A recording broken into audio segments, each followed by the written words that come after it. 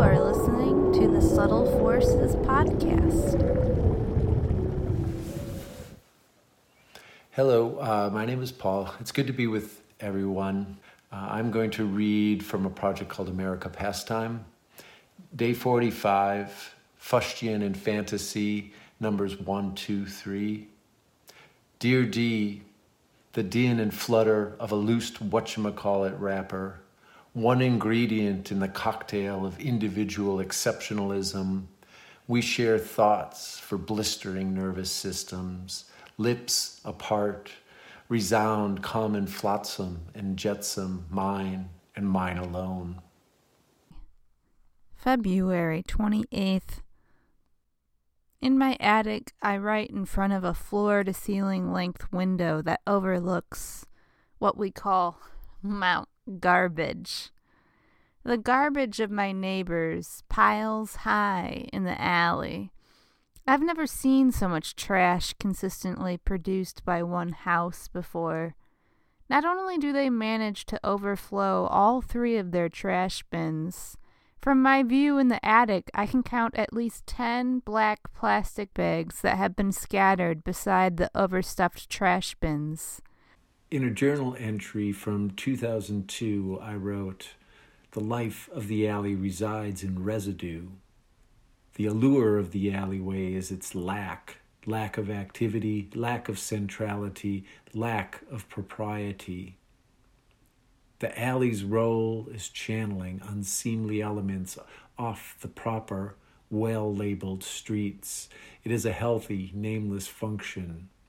I live on an escape route." The city doesn't collect furniture, yet our alley is furnished with a plentitude of televisions, mattresses, and sofas that have been obscured by the piles of shoveled snow. The snow piles in our alley throughout December and February because it doesn't get plowed and the garbage trucks can't get in to pick up the trash. Your alley tales are hilariously, sadly familiar. I live in a cottage house overlooking an alley in River West. My neighbors are using white drawstring bags rather than the black bags that you reference. I also don't think people know how to recycle. Recycling bin lids peek open, revealing giant hunks of styrofoam and plastic bags within. It is total garbage anarchy out there. We've stopped trying to recycle after we rolled our bin out on recycling day and came back outside to find someone had dumped food, cigarette butts, and all sorts of nasty in our recycling bin. I took the time to pick a half-eaten hamburger, plastic wrappers, and foam egg cartons out of our recycling, but when I got down to the individual Lipton noodles, I gave up. I understand and empathize with the us-them equation of litter. My trashing routine, along with long-term curiosity regarding the public of public place, perceives litter as a situational we. The items that blow through our shared landscape are a collective inheritance and bequeathment. The distinction between litter and landfill warrants consideration. That's when we decided to start disposing all of our recycling at my husband's workplace. Shortly after that, someone stole our garbage can. Now, our garbage and recycling goes to work with Blaine. In March, the snow melts, and the garbage bags of Mount Garbage become destabilized. People drive over the trash bags, bursting them open. Litter, now abundant, soaks in the pools of dirty snow water. I hear a popping noise and look out my window and see a van that just drove over a gallon milk bottle. By late March, I have no choice but to participate. It is my yard, and every yard that is scattered with cigarette cartons and snack wrappers. I go outside to pick up as much of it as I can see. I make my way to the alley and pick up as much as I can there too. My husband has bought us a broom to sweep at the relentless garbage. I don't know how the wind manages to blow a piece of cake or a cotton mitten, but there they are, scattered on the pavement. I pick it all up and head back to the house, and now I see a fresh soda straw in the yard. Every block has litter, but I often don't see the litter, each bottle cap of it. Each bottle cap represents a drink, an afternoon, a moment of seeking consolation. I'm quite surprised by how much changes over the course of a week or even a day. Where did the empty 40-ounce High Life bottle sitting in the curb go? In its place are a couple partially crushed White Claw cans and a plastic muffin tray. The litter rotates, ebbs and flows, keeps it fresh in a manner of speaking, never ends. Imagine an exhaustive inventory of discrete pieces of litter on a given street, including alleys, at a particular moment. It's a spectacularly banal portrait. This is us. At what point of disintegration does a gum wrapper move off the litter inventory and back onto some other list of materials? I picked up the student identification card of a neighbor. It said he was studying graphic design in the 2017-2018 school year. I wonder, did he like his classes? Is he still interested in graphic design? Did he throw his card into the alley just because that era of his life is done? Or did a squirrel rip his garbage bag open? Litter picking is for snoops, gossips, and sleuths like myself. Items orphaned to the street are rich with associations tucked into the folds of abject nuisance and casual reminders that humans are powerful, irrational animals. The polyethylene terephthalate pets we use to bottle up rivers are neither beginning nor end in the big picture. Litter has the potential to enrich a quick walk around the block when seen from a certain vantage. I'm not saying it's the ideal point of view, but worthy of acknowledgement and being part of the discussion. What is not to love, hate about someone else's Cheetos bag with a White Owl cigarillo wrapper tucked inside? Did you see what I wrote about a Funyun bag? A few weeks into the pandemic, I noticed this guy, Paul Drucka, was taking pictures of garbage and posting them to Instagram.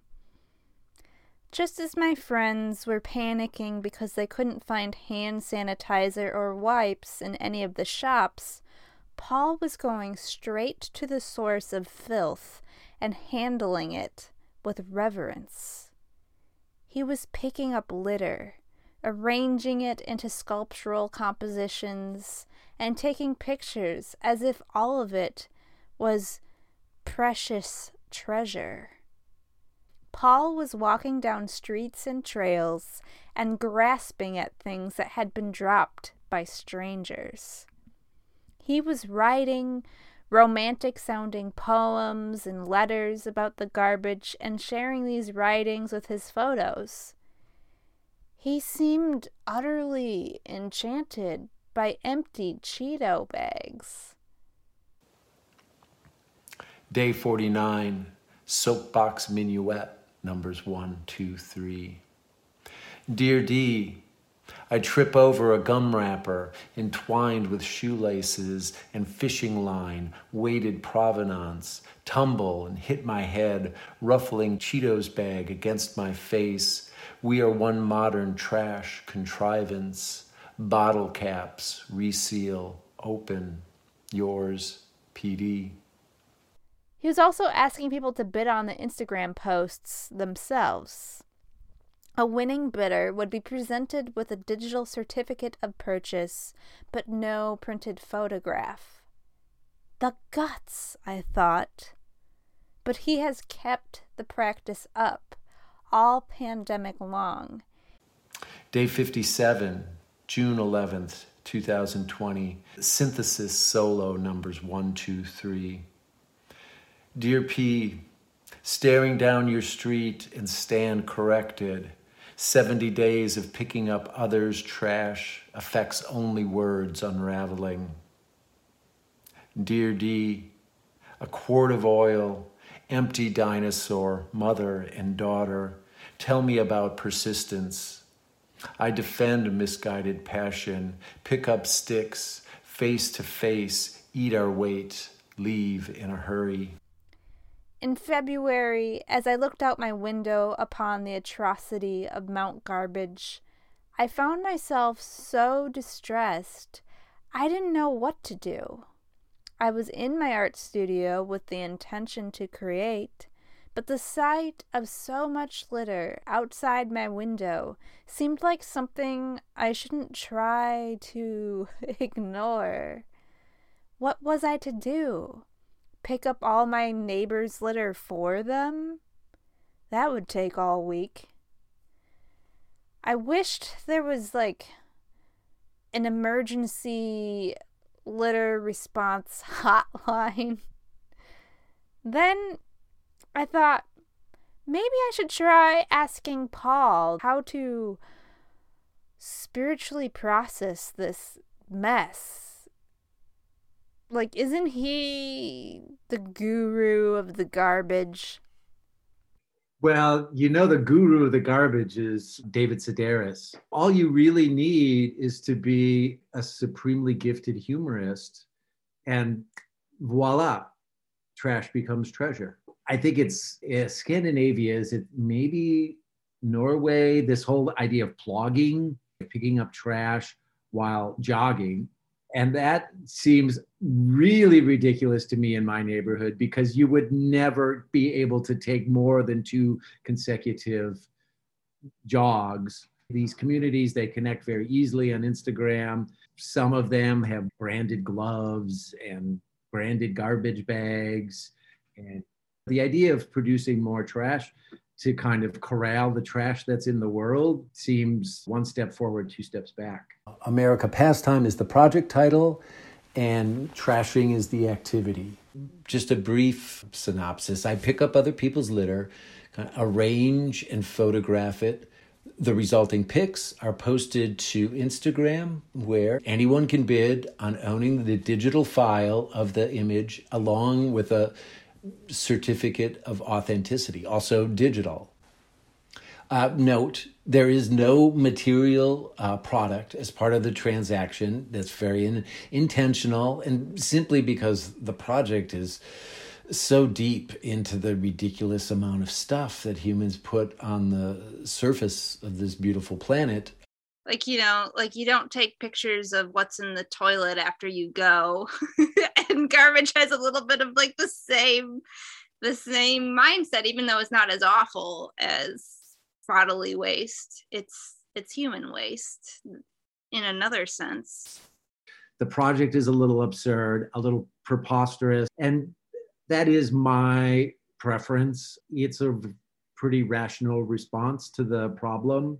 And this other end of being too straight and too serious with it, I think it would just crush me, and again, it's because I don't think the problem gets solved easily. The first day that I went out trashing was March 26th, and it was absolutely a response to the pandemic news and how that had been changing our reality. I think had maybe been in play for a couple weeks or so, but it was just really, really sinking home for me at that time. It was this notion of maintaining some kind of connection when we were now looking into this abyss of being very, very disconnected.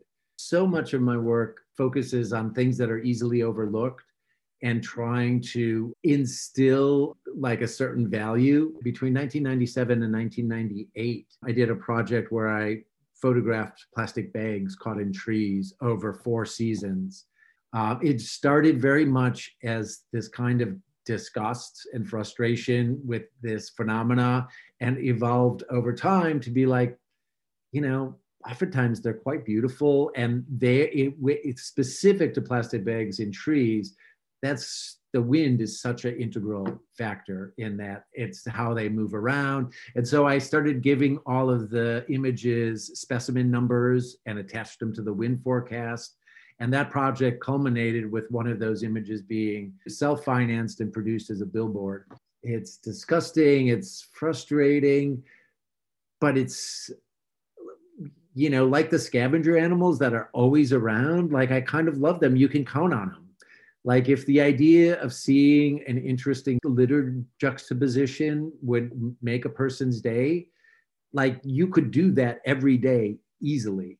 And I think I desperately wanted it not to be a project. Then it was a couple of weeks in, then there's a little strategizing. Is there another layer of conceptual information or practical information or intention, I guess? And that's where this idea that I have no income and I have all of this material, and it's like, yes, a little tongue in cheek, but also very earnest. All of the goodwill towards eliminating litter from the landscape, as in my experience, hasn't worked.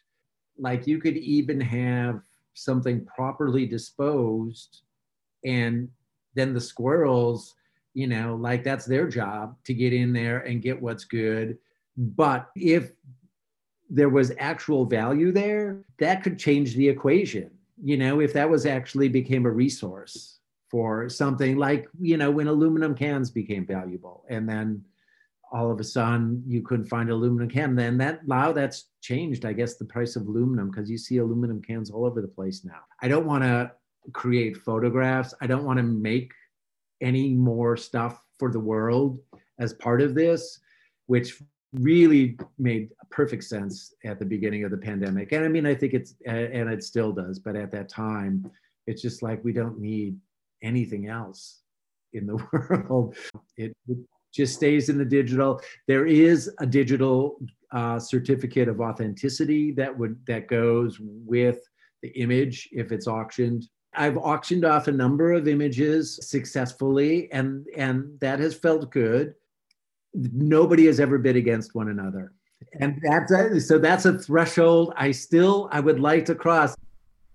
I decided that the best way for me to overcome my frustration with the unending mountain of garbage in my alley would be to join Paul on one of his trashing excursions. I wanted to see the world through his eyes. Trash to treasure. He is so successful at finding beauty and potential in litter that a couple weeks ago, even the New York Times suggested people follow his Instagram account.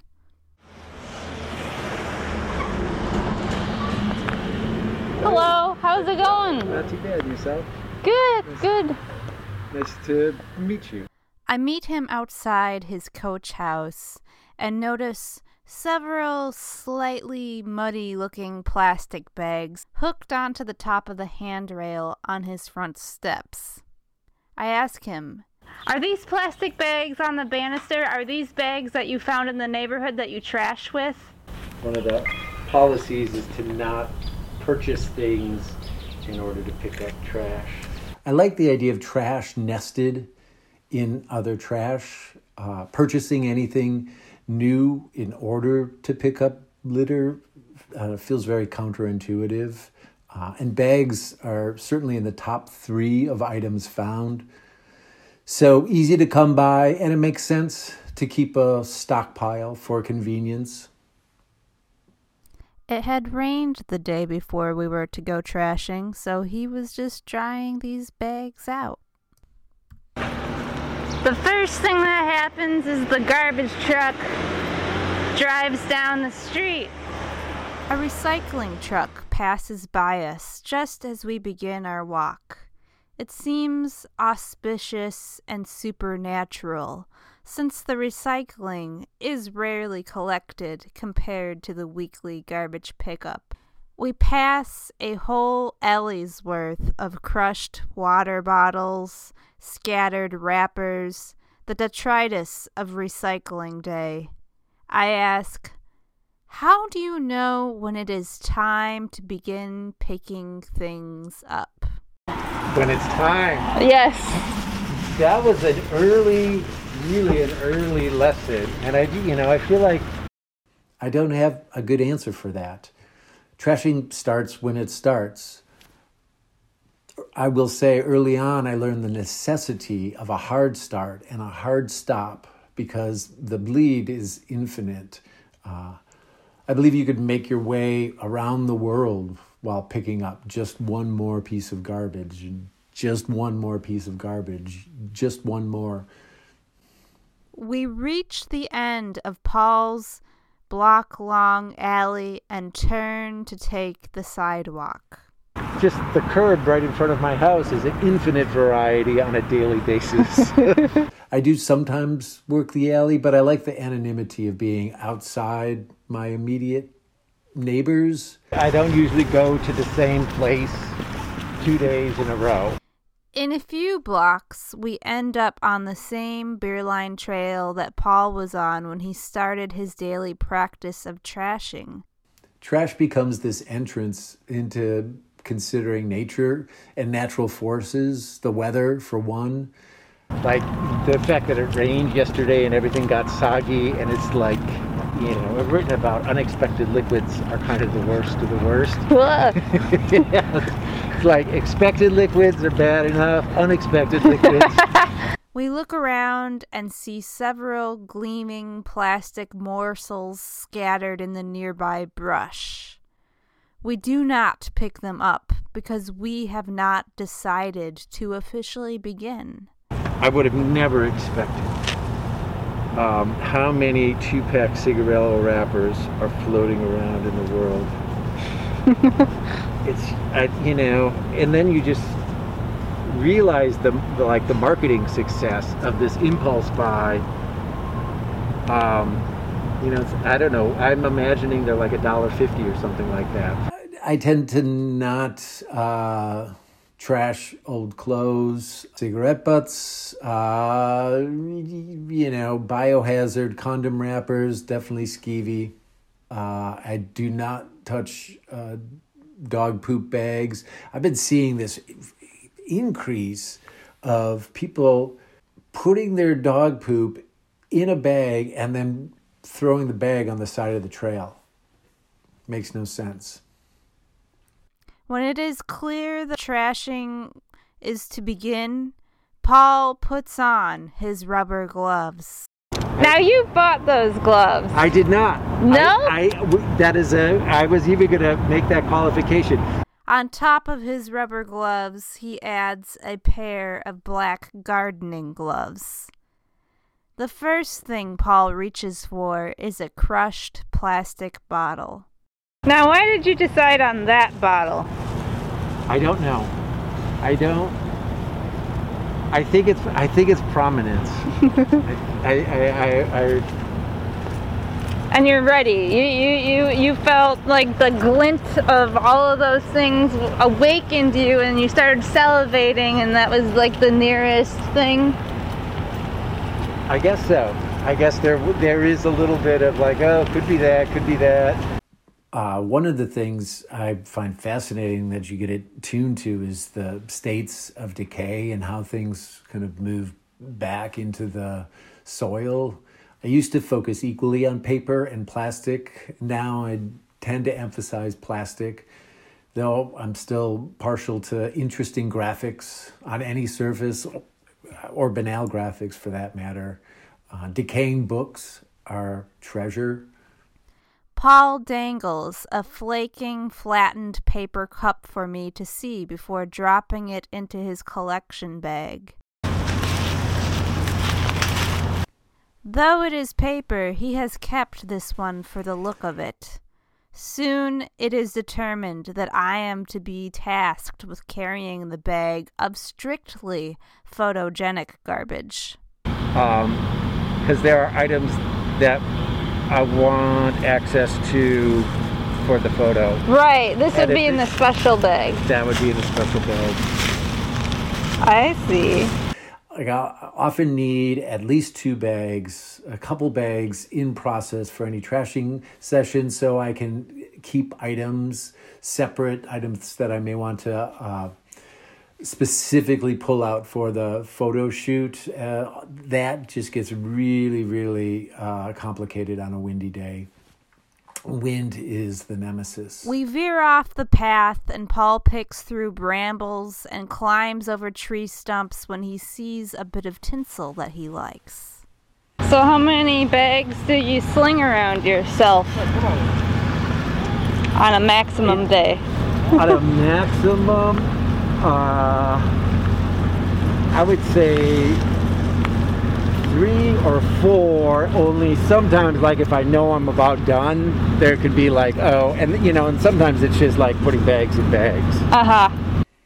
Picking up a few things in my mind, the amount of trash I've picked up over a year has a negligible impact on how one would observe the neighborhood. And best case scenario, I'm taking this plastic bottle and moving it from here to some other unfortunate place on the surface of the planet. How many vodka bottles have been dumped next to the log just right here? They are all the same size and brand. Paul picks 7, but he doesn't bother digging up the others, which are half buried in the earth. I become aware of patterns that I would otherwise have no idea about. As I mentioned, the weather patterns, the wind, natural forces, but also routines and habits. That's like 7 or 8 little pints or quarter pints of vodka. You're discovering people's rituals. Yeah. And I don't know, that is meaningful to me. We leave the trail and approach the driveway of a university dormitory. Everywhere I look, I see litter hanging, scattered and nestled. Because of COVID, they're not occupied, and so I think there's just not as much. But usually this is just really rich. He sounds almost mournful that there aren't more items of garbage for me to scour with him. He picks a hamburger container out of a tree, admiring the packaging. It's like, in a way, ethically, it might just be better to leave this decompose out here than to throw it in the trash. But then he places it in the photogenic litter bag. If trash had a value, or even the potential for value, there would be less of it. That is an equation that America Pastime attempts to further, rather than kind of perpetrating empty hope. It just seems like society should be like, we have to stop everything until we figure this out, Nothing else can happen. Because this is kind of crazy. It's ridiculous. At the end of the dormitory driveway is a mound of litter because the snowplows pushed all the snow and everything hidden within it to this area. The snow has melted, but all else remains. I could do this for the rest of my life and certainly continue to glean insights, but I don't think I'd ever get to the bottom of... No. Paul pulls a pudding cup from where it has nestled in some branches. Is that a surprise liquid or intended liquid? Well, this was sitting in the tree, so yeah, that was it. That was kind of, figured that was coming. Turns it over and dumps the expected liquid it has collected onto the ground before the cup goes into the regular, non-photogenic trash bag. One thing that I really like about this project is, like, if I'm doing this, I just do whatever the hell I want. Our bags have quickly filled, and now it is time to arrange and photograph the garbage. It is a bit like composing a still life. There are aesthetic considerations, scale, pattern, color, texture. Taking a moment to sit down and move these things around is really integral to the trashing experience. The physical gathering and handling of the trash, that's where the writing begins. Paul directs us to a short concrete wall behind the dorms, where the wind will be less likely to blow apart a trash sculpture. He picks items out of the photogenic bag and arranges them atop the wall. It looks like a bunch of pirates had a good evening. You got that hibiscus flower and daiquiri flavored things. Like that kind of color resonant. Yep, echo is the texture. Really nice. I try to limit this, but I always stop. That is the hardest part of the hard stop for me, is the image. It's like, oh, but I didn't get that point the way I want. After the photo shoot, Paul collects all the pretty trash back into the bags, ties them up, and tosses it all into the metal wastebasket along the trail. Then you throw it in the public garbage as part of the... Sometimes I actually throw in private. And that's the process. That's it. An empty Funyuns bag flattened to the winter sidewalk, its signature yellow and green covered with icy sludge, the color of soot and taste of unexpected pavement. The bag's careless discard speaks power and control, lived short term. The familiar logo ignores disillusionment and irony, playing its role as if nothing has changed since the onion-flavored cornmeal rings hit the scene in 1969. I did feel better after going trashing with Paul. Seeing so much trash on our walk together and talking through everything, I was able to put this problem into the category of being a systemic, cultural, capitalist problem rather than the fault of lazy individuals. And gosh, I feel so much better knowing the problem is a huge problem rather than a smaller individual level problem. Human brains are messed up. Hi, Anja. Can we use the episode as an opportunity to highlight the project's financial angle? Is that too mercenary? I'm always looking for ways to reinforce the fact that the images posted to Instagram are available for purchase through online auction. Anyone can put a bid in the comments section, and I'm happy to say people have. It's integral to the project, and also, much like litter, it's easy to overlook or simply ignore. Perhaps I could convince you to bid on an image as part of the episode, or we could find another person to bid on an image with the added incentive that then they could be part of the Subtle Forces podcast, or maybe two people interested in the same image who attempt to outbid one another. Or you bid on one of the images and in the course of recording the podcast learn that someone has outbid you, and now you have to decide if you're going to bid again. But again, Trash to Treasure has been part of the project's ambition since the very beginning. And a couple things make the premise more compelling now, 1 year in. So, Anja, I think you should invest in America Pastime precisely because it translates material excess into a very clean, immaterial transaction. It also aligns nicely all of the interest going on with NFTs right now. And while NFT market makes headlines for, 5 and 6 figure sales, America Pastime is priced for everyone to enjoy. Bidding starts at $10. And finally, investing in America Pastime is underwriting the idea that garbage needs to be acknowledged and held up. Eyes are the 21st century treasure.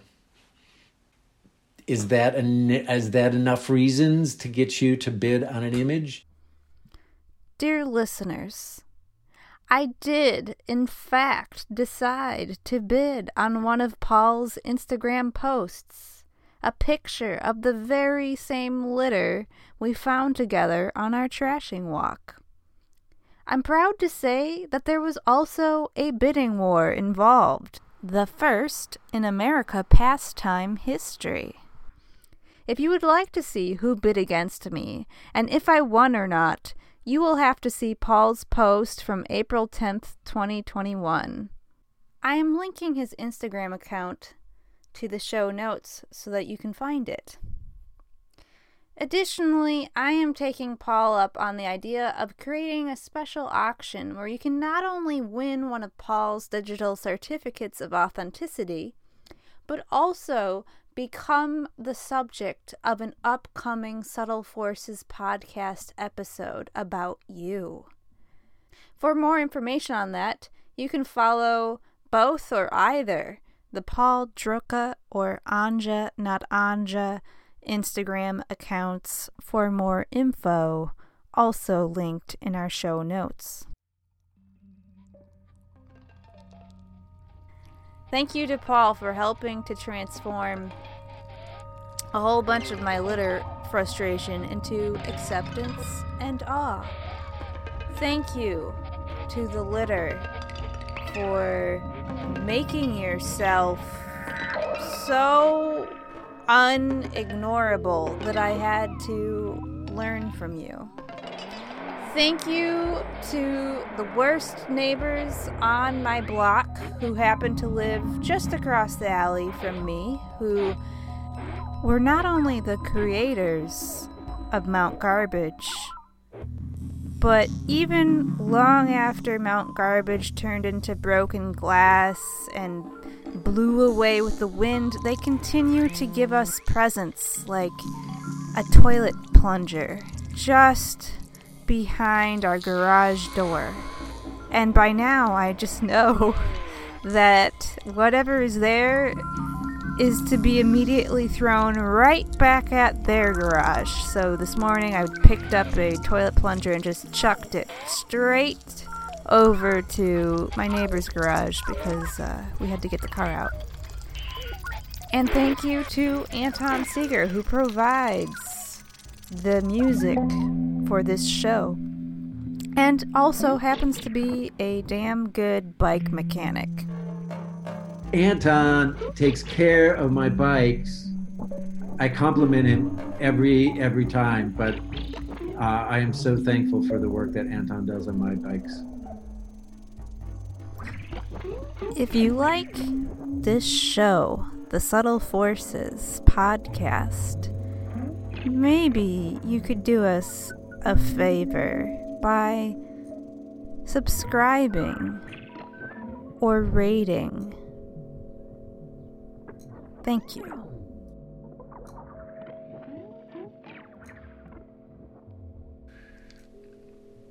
January 27th, 3:45 p.m. Fate falls from above, tangles my feet, portends agony, baggage, discarded slapstick. I see you, chained to rock, regenerating organs, calling, dear, touch the scar.